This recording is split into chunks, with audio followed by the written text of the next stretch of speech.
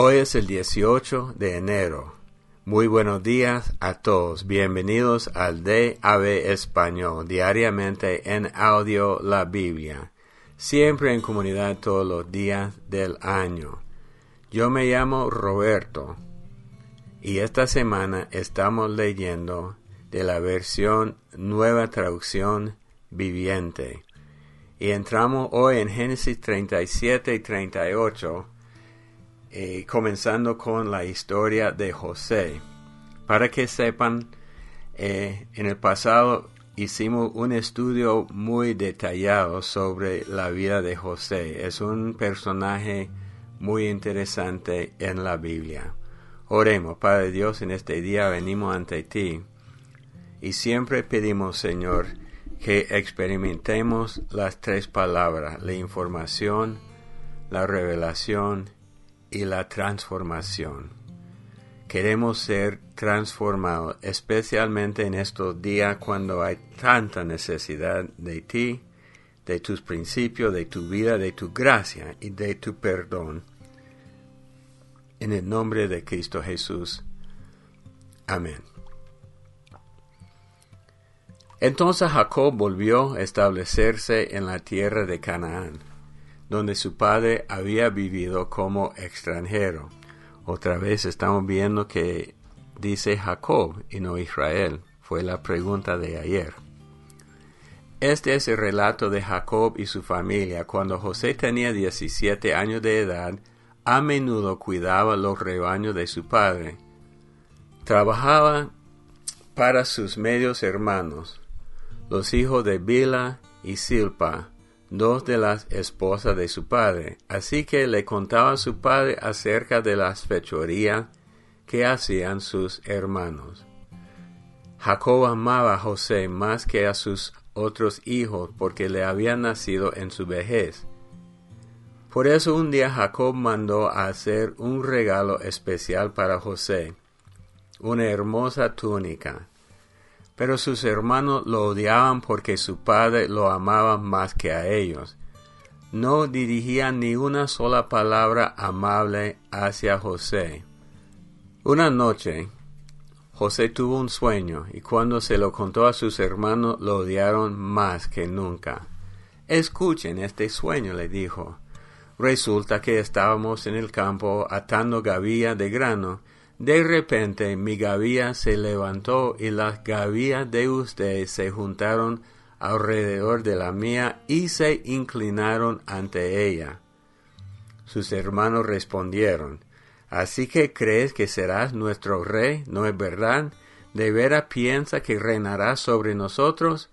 Así que lo odiaron aún más debido a sus sueños y a la forma en que los contaba. Al poco tiempo José tuvo otro sueño y de nuevo se lo contó a sus hermanos. «Escuchen, tuve otro sueño», le dijo. «El sol, la luna y 11 estrellas se inclinaban ante mí». Esta vez le contó el sueño a su padre, además de a sus hermanos. Pero su padre le reprendió. «¿Qué clase de sueño es ese?», le preguntó. «¿Acaso tu madre, tus hermanos y yo llegaremos a postrarnos delante de ti?» Sin embargo, mientras los hermanos de José tenían celo de él, su padre estaba intrigado por el significado de los sueños. Poco tiempo después, los hermanos de José fueron hasta Siquem para apacentar los rebaños de su padre. Cuando ya llevaban un buen tiempo allí, Jacob le dijo a José: «Tus hermanos están en Siquem apacentando las ovejas. Prepárate porque te enviaré a verlos». «Estoy listo para ir», respondió José. «Ve a ver cómo están tus hermanos y los rebaños», dijo Jacob. «Luego vuelve aquí y tráeme noticias de ellos». Así que Jacob despidió a José y él viajó hasta Siquem desde su casa, en el valle de Hebrón. Cuando José llegó a Siquem, un hombre de esa zona lo encontró dando vueltas por el campo. «¿Qué buscas?», le preguntó. «Busco a mis hermanos», contestó José. «¿Sabe usted dónde están apacentando sus rebaños?» «Sí», le dijo el hombre. se han ido de aquí, pero les oí decir, vayamos a Dotán. Entonces José siguió a sus hermanos hasta Dotán y allí los encontró.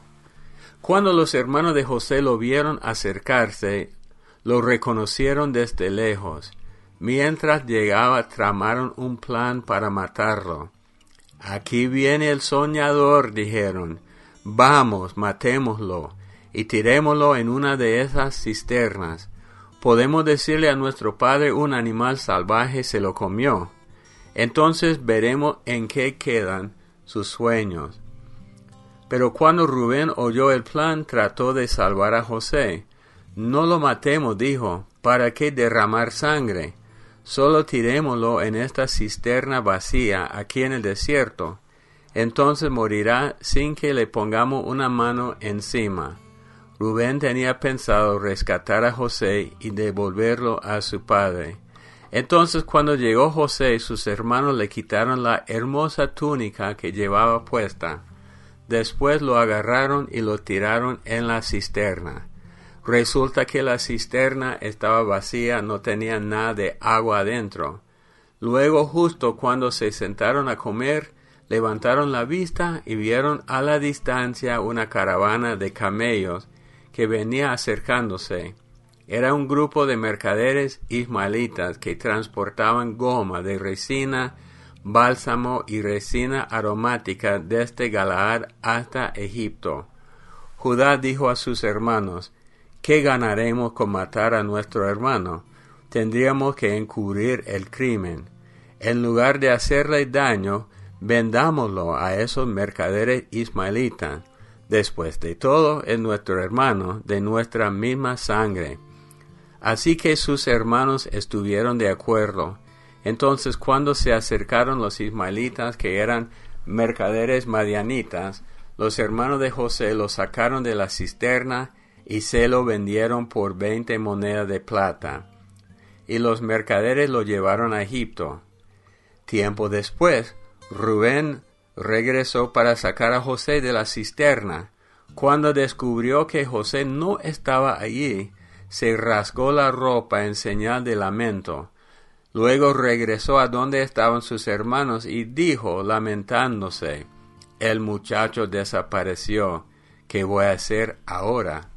Entonces los hermanos mataron un cabrito y mojaron la túnica de José con la sangre. Luego enviaron la hermosa túnica a su padre con el siguiente mensaje. Mira lo que encontramos. ¿Esta túnica no es la de tu hijo? Su padre la reconoció de inmediato. Sí, dijo él, es la túnica de mi hijo. Seguro que algún animal salvaje se lo comió. Sin duda despedazó a José. Entonces Jacob rasgó su ropa y se vistió de tela áspera e hizo duelo por su hijo durante mucho tiempo. Toda su familia intentó consolarlo, pero él no quiso ser consolado. A menudo decía, me iré a la tumba llorando a mi hijo. Entonces sollozaba. Mientras tanto, los mercaderes madianitas llegaron a Egipto, y allí le vendieron a José a Potifar, quien era un oficial del faraón rey de Egipto. Potifar era capitán de la guardia del palacio. Capítulo 38, que es como otro relato en medio de la historia de José, Judá y Tamar. En esos días Judá dejó su casa y se fue a Adulán, donde se quedó con un hombre llamado Hira.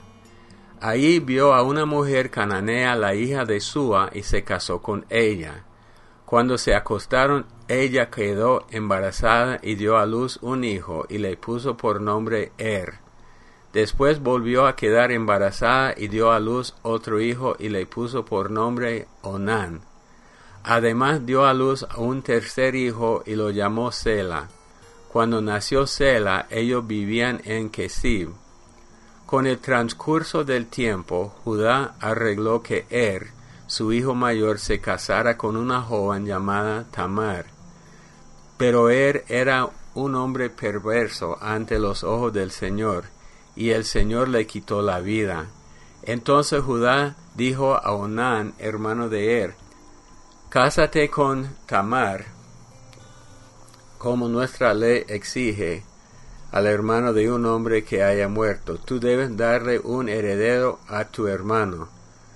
Pero Onán no estaba dispuesto a tener un hijo que no fuera su propio heredero. Por eso cada vez que tenía relaciones sexuales con la mujer de su hermano, derramaba el semen en el suelo. Esto evitaba que ella tuviera un hijo de su hermano. Así que el Señor consideró una maldad que Onán negara un hijo a su hermano muerto, y el Señor también le quitó la vida a Onán. Entonces Judá le dijo a Tamar su nuera: Vuelve a la casa de tus padres y permanece viuda hasta que mi hijo Sela tenga edad suficiente para casarse contigo. Pero en realidad Judá no pensaba hacerlo porque temía que Sela también muriera, igual que sus dos hermanos. Entonces Tamar regresó a vivir a la casa de sus padres. Unos años después murió la esposa de Judá. Cumplido el periodo de luto, Judá y su amigo Hira, el adulamita, subieron a Timna para supervisar la esquila de sus ovejas. Alguien le dijo a Tamar: Mira, tu suegro sube a Timna para esquilar sus ovejas. Tamar ya sabía que Sela había crecido, pero aún no se había arreglado nada para que ella se casara con él. Así que se quitó la ropa de viuda y se cubrió con un velo para disfrazarse. Luego se sentó junto al camino a la entrada de la aldea de Enaín, la cual está rumbo a Timna. Judá la vio y creyó que era una prostituta, porque ella tenía el rostro cubierto. Entonces se detuvo y le hizo una propuesta indecente. Déjame tener sexo contigo, le dijo, sin darse cuenta de que era su propia nuera. ¿Cuánto me pagarás por tener sexo conmigo?, preguntó Tamar. Te enviaré un cabrito de mi rebaño, prometió Judá. ¿Pero qué me darás como garantía de que enviarás el cabrito?, preguntó ella. ¿Qué clase de garantía quieres?, respondió él. Ella contestó: Déjame tu sello de identidad junto con su cordón y el bastón que llevas. Entonces Judá se los entregó. Después tuvo relaciones sexuales con ella y Tamar quedó embarazada. Luego ella regresó a su casa, se quitó el velo y se puso la ropa de viuda como de costumbre. Más tarde Judá le pidió a su amigo Hira, el adulamita, que llevara el cabrito a la mujer y recogiera la cosa que le había dejado como garantía, pero Hira no pudo encontrarla. Entonces preguntó a los hombres de ese lugar: ¿Dónde puedo encontrar a la prostituta del templo local que se sentaba junto al camino, a la entrada de Enaín? Nunca hemos tenido una prostituta del templo aquí, contestaron ellos. Entonces Hira regresó a donde estaba Judá y dijo: No pude encontrarla por ninguna parte, y los hombres de la aldea afirman que nunca ha habido una prostituta del templo pagano en ese lugar. Entonces deja que se quede con la cosa que le di, dijo Judá. Envié el cabrito tal como acordamos, pero tú no pudiste encontrarla. Si regresamos a buscarla, seremos el hazme reír del pueblo. 3 meses después le dijeron a Judá: Tu nuera Tamar se ha comportado como una prostituta y ahora como consecuencia está embarazada. Sáquenla y quémenla, ordenó Judá. Pero cuando la sacaban para matarla, ella envió el siguiente mensaje a su suegro: El dueño de estas cosas fue quien me dejó embarazada. Fíjese bien, ¿de quién son este sello, este cordón y este bastón? Judá lo reconoció enseguida y dijo: Ella es más justa que yo, porque no arreglé que ella se casara con mi hijo Sela. Y Judá nunca más volvió a acostarse con Tamar. Cuando llegó el tiempo de que Tamar diera a luz, se descubrió que esperaba gemelos. Durante el parto, uno de los niños sacó la mano, entonces la partera le ató un hilo rojo en la muñeca y anunció: «Este salió primero». Pero luego el niño metió la mano de vuelta y salió primero su hermano. Entonces la partera exclamó: «Vaya, ¿cómo hiciste para abrirte brecha y salir primero?». Y lo llamaron Fares. Luego nació el niño que llevaba el hilo rojo en la muñeca y lo llamaron Zera. Mateo 12, 22 a 45. Luego le llevaron a Jesús a un hombre ciego y mudo que estaba poseído por un demonio. Jesús sanó al hombre para que pudiera hablar y ver. La multitud quedó llena de asombro y preguntaba: ¿será posible que Jesús sea el hijo de David, el Mesías? Pero cuando los fariseos oyeron del milagro, dijeron: con razón puede expulsar demonios. Él recibe su poder de Satanás, el príncipe de los demonios. Jesús conocía sus pensamientos y les contestó: todo reino dividido por una guerra civil está condenado al fracaso. Una ciudad o una familia dividida por pelea se desintegrará. Si Satanás expulsa a Satanás, está dividido y pelea contra sí mismo. Su propio reino no sobrevivirá. Entonces, si mi poder proviene de Satanás, ¿qué me dicen de sus propios exorcistas, quienes también expulsan demonios? Así que ellos los condenarán a ustedes por lo que acaban de decir. Sin embargo, si yo expulso a los demonios por el Espíritu de Dios, entonces el reino de Dios ha llegado y está entre ustedes.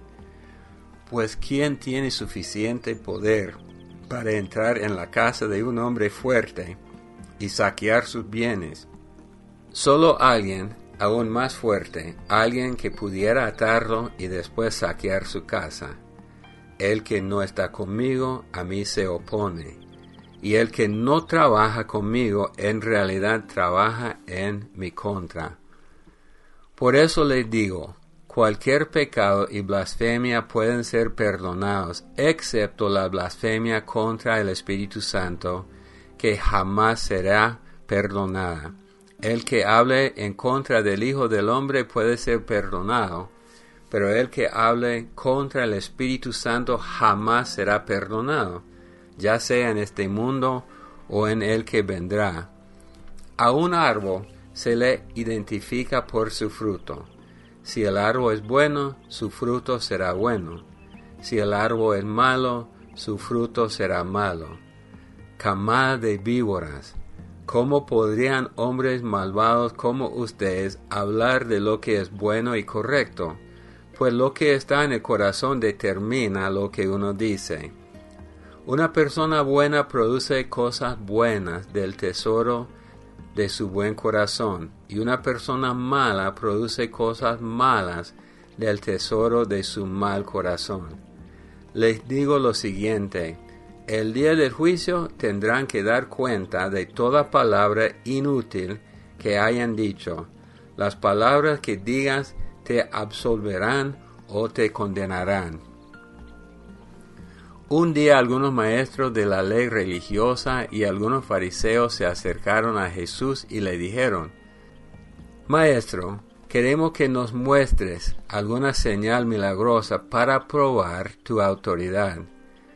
Jesús les respondió: solo una generación maligna y adúltera exigiría una señal milagrosa, pero la única que les daré será la señal del profeta Jonás.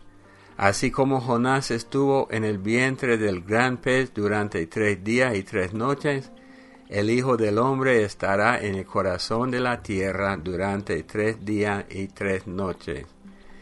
El día del juicio los habitantes de Nínive se levantarán contra esta generación y la condenarán porque ellos se arrepintieron de sus pecados al escuchar la predicación de Jonás. Ahora alguien superior a Jonás está aquí, pero ustedes se niegan a arrepentirse. La reina de Sabá también se levantará contra esta generación el día del juicio y la condenará, porque vino de una tierra lejana para huir la sabiduría de Salomón. Ahora alguien superior a Salomón está aquí, pero ustedes se niegan a escuchar.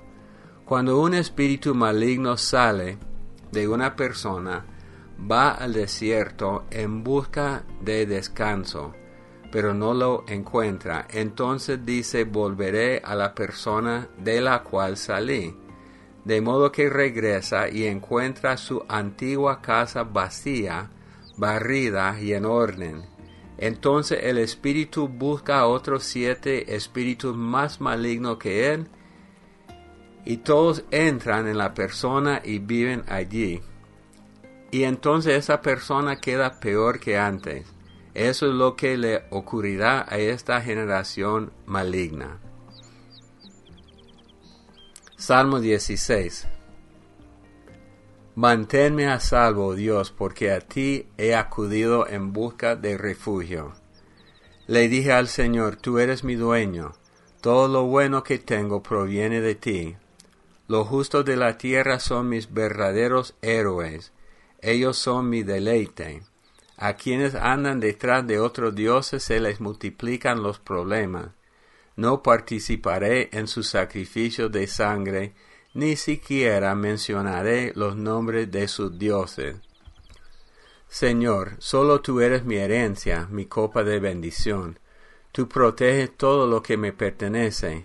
La tierra que me has dado es agradable, qué maravillosa herencia. Bendeciré al Señor quien me guía. Aún de noche mi corazón me enseña. Sé que el Señor siempre está conmigo. No seré sacudido porque Él está aquí a mi lado. Con razón mi corazón está contento y yo me alegro. Mi cuerpo descansa seguro, pues tú no dejarás mi alma entre los muertos, ni permitirás que tu santo se pudra en la tumba. Me mostrarás el camino de la vida. Me concederás la alegría de tu presencia y el placer de vivir contigo para siempre. Proverbios 3 del 27 al 32. No dejes de hacer el bien a todo el que lo merece, cuando esté a tu alcance ayudarlos. Si puedes ayudar a tu prójimo hoy, no le digas: vuelve mañana y entonces te ayudaré. No trames hacerle daño a tu vecino, porque los que viven cerca confían en ti. No busques peleas sin motivo cuando nadie te ha hecho daño. No envidies a las personas violentas ni imites su conducta. El Señor detesta a esa gente perversa. En cambio, ofrece su amistad a los justos. Bueno, como dije, comenzamos la historia y relato de la vida de José. José, además de todo lo que podemos aprender de su vida, es un tipo del Mesías, de Jesucristo. Y el gran problema que comenzó entre José y sus hermanos fue la culpa del padre Jacob, porque él amaba más a José que a los otros, y los otros bien lo sabían. Él lo amaba más que a sus hermanos, y demostró este amor cuando le compró o le hizo una túnica muy especial. Entonces, por causa del papá, hubo un problema entre los hermanos. Para los padres, tienen que aprender que tienen que amar a todos los hijos igual.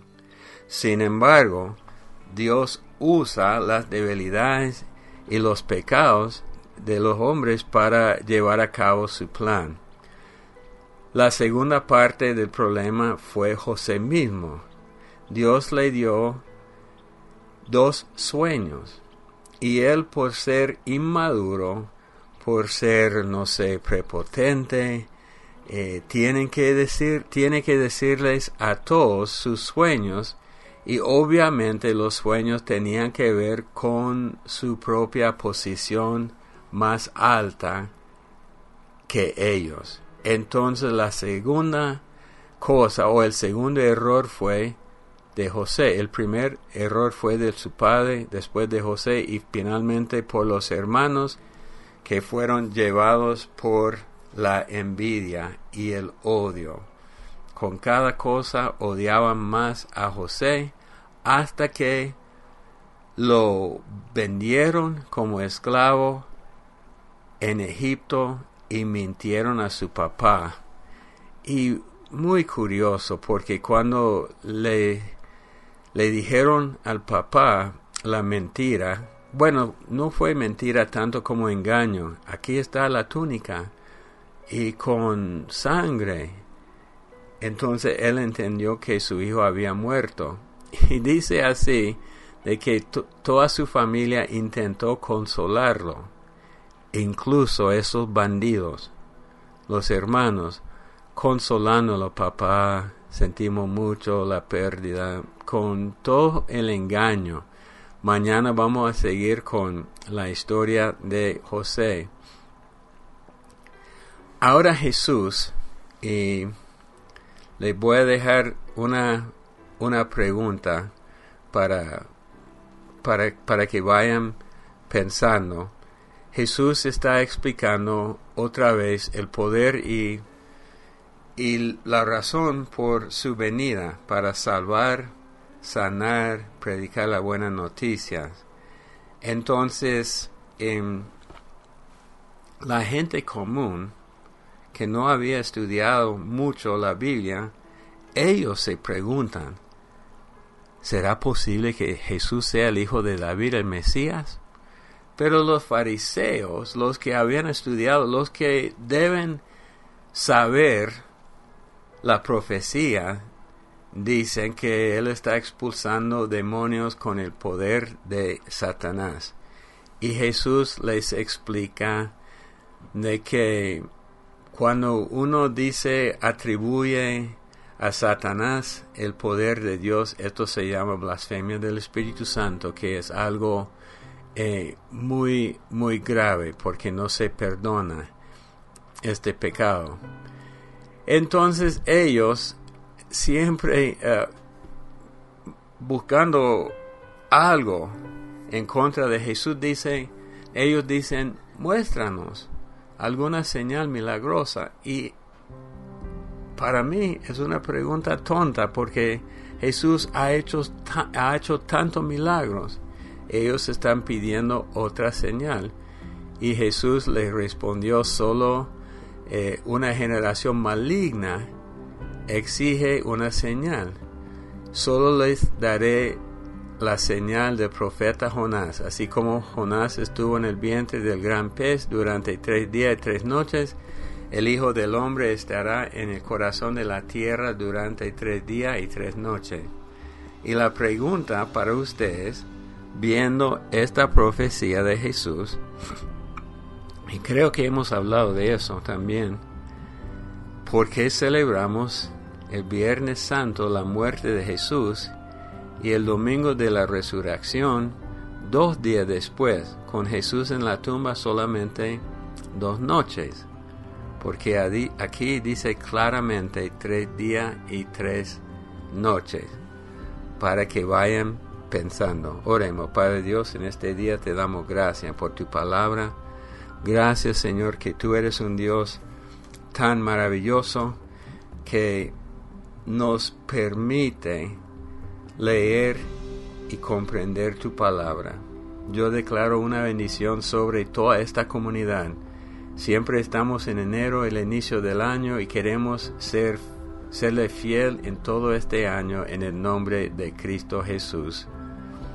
Amén. Bueno, siempre los anuncios, estamos en Facebook con el usuario de Ave Español, correo electrónico de aveespanol@gmail.com, y todos los días están disponibles las lecturas hermanas de nosotros de Ave Salmo, de Ave Proverbios. Los amamos mucho, que Dios los bendiga, y hasta el día de mañana. Bendiciones, familia, desde Los Ángeles, California. Un pequeño comentario de algo que me resaltó en la lectura de hoy, el 12 de enero, con respecto a la bendición de Esaú y de Jacob. Como Jacob volvió a usurpar a Esaú. Pero lo que me llamó a mí la atención fue cuando, después de que él se dio cuenta que su padre había bendecido a Jacob, en el versículo 36 del capítulo 27, donde dice Esaú: con razón se llama Jacob, pues me ha suplantado estas 2 veces. Me quitó mi primogenitura, expresa él ahí en este versículo, donde ahí vemos a un ejemplo de una persona, una persona que culpa a otro por los resultados de sus acciones. Porque si nosotros regresamos al capítulo 25, el 32 y el 33, donde Esaú le dice a Jacob: estoy a punto de morir, ¿de qué me sirve pues la primogenitura? En el 33, Jacob le dice: júramelo primero. Y luego dice: y él se lo juró y vendió su primogenitura a Jacob. Esaú vendió la primogenitura a Jacob. Jacob jamás le quitó nada. Mas, sin embargo, aquí está él, el cristianito de víctima, y sin aceptar sus acciones. Me quitó mi primogenitura y he aquí, ahora me ha quitado mi bendición. Y ese es mi pequeño comentario, familia. Yo creo que a mí me van a bloquear el número de teléfono, pero bueno, el Señor les bendiga. Amén y amén.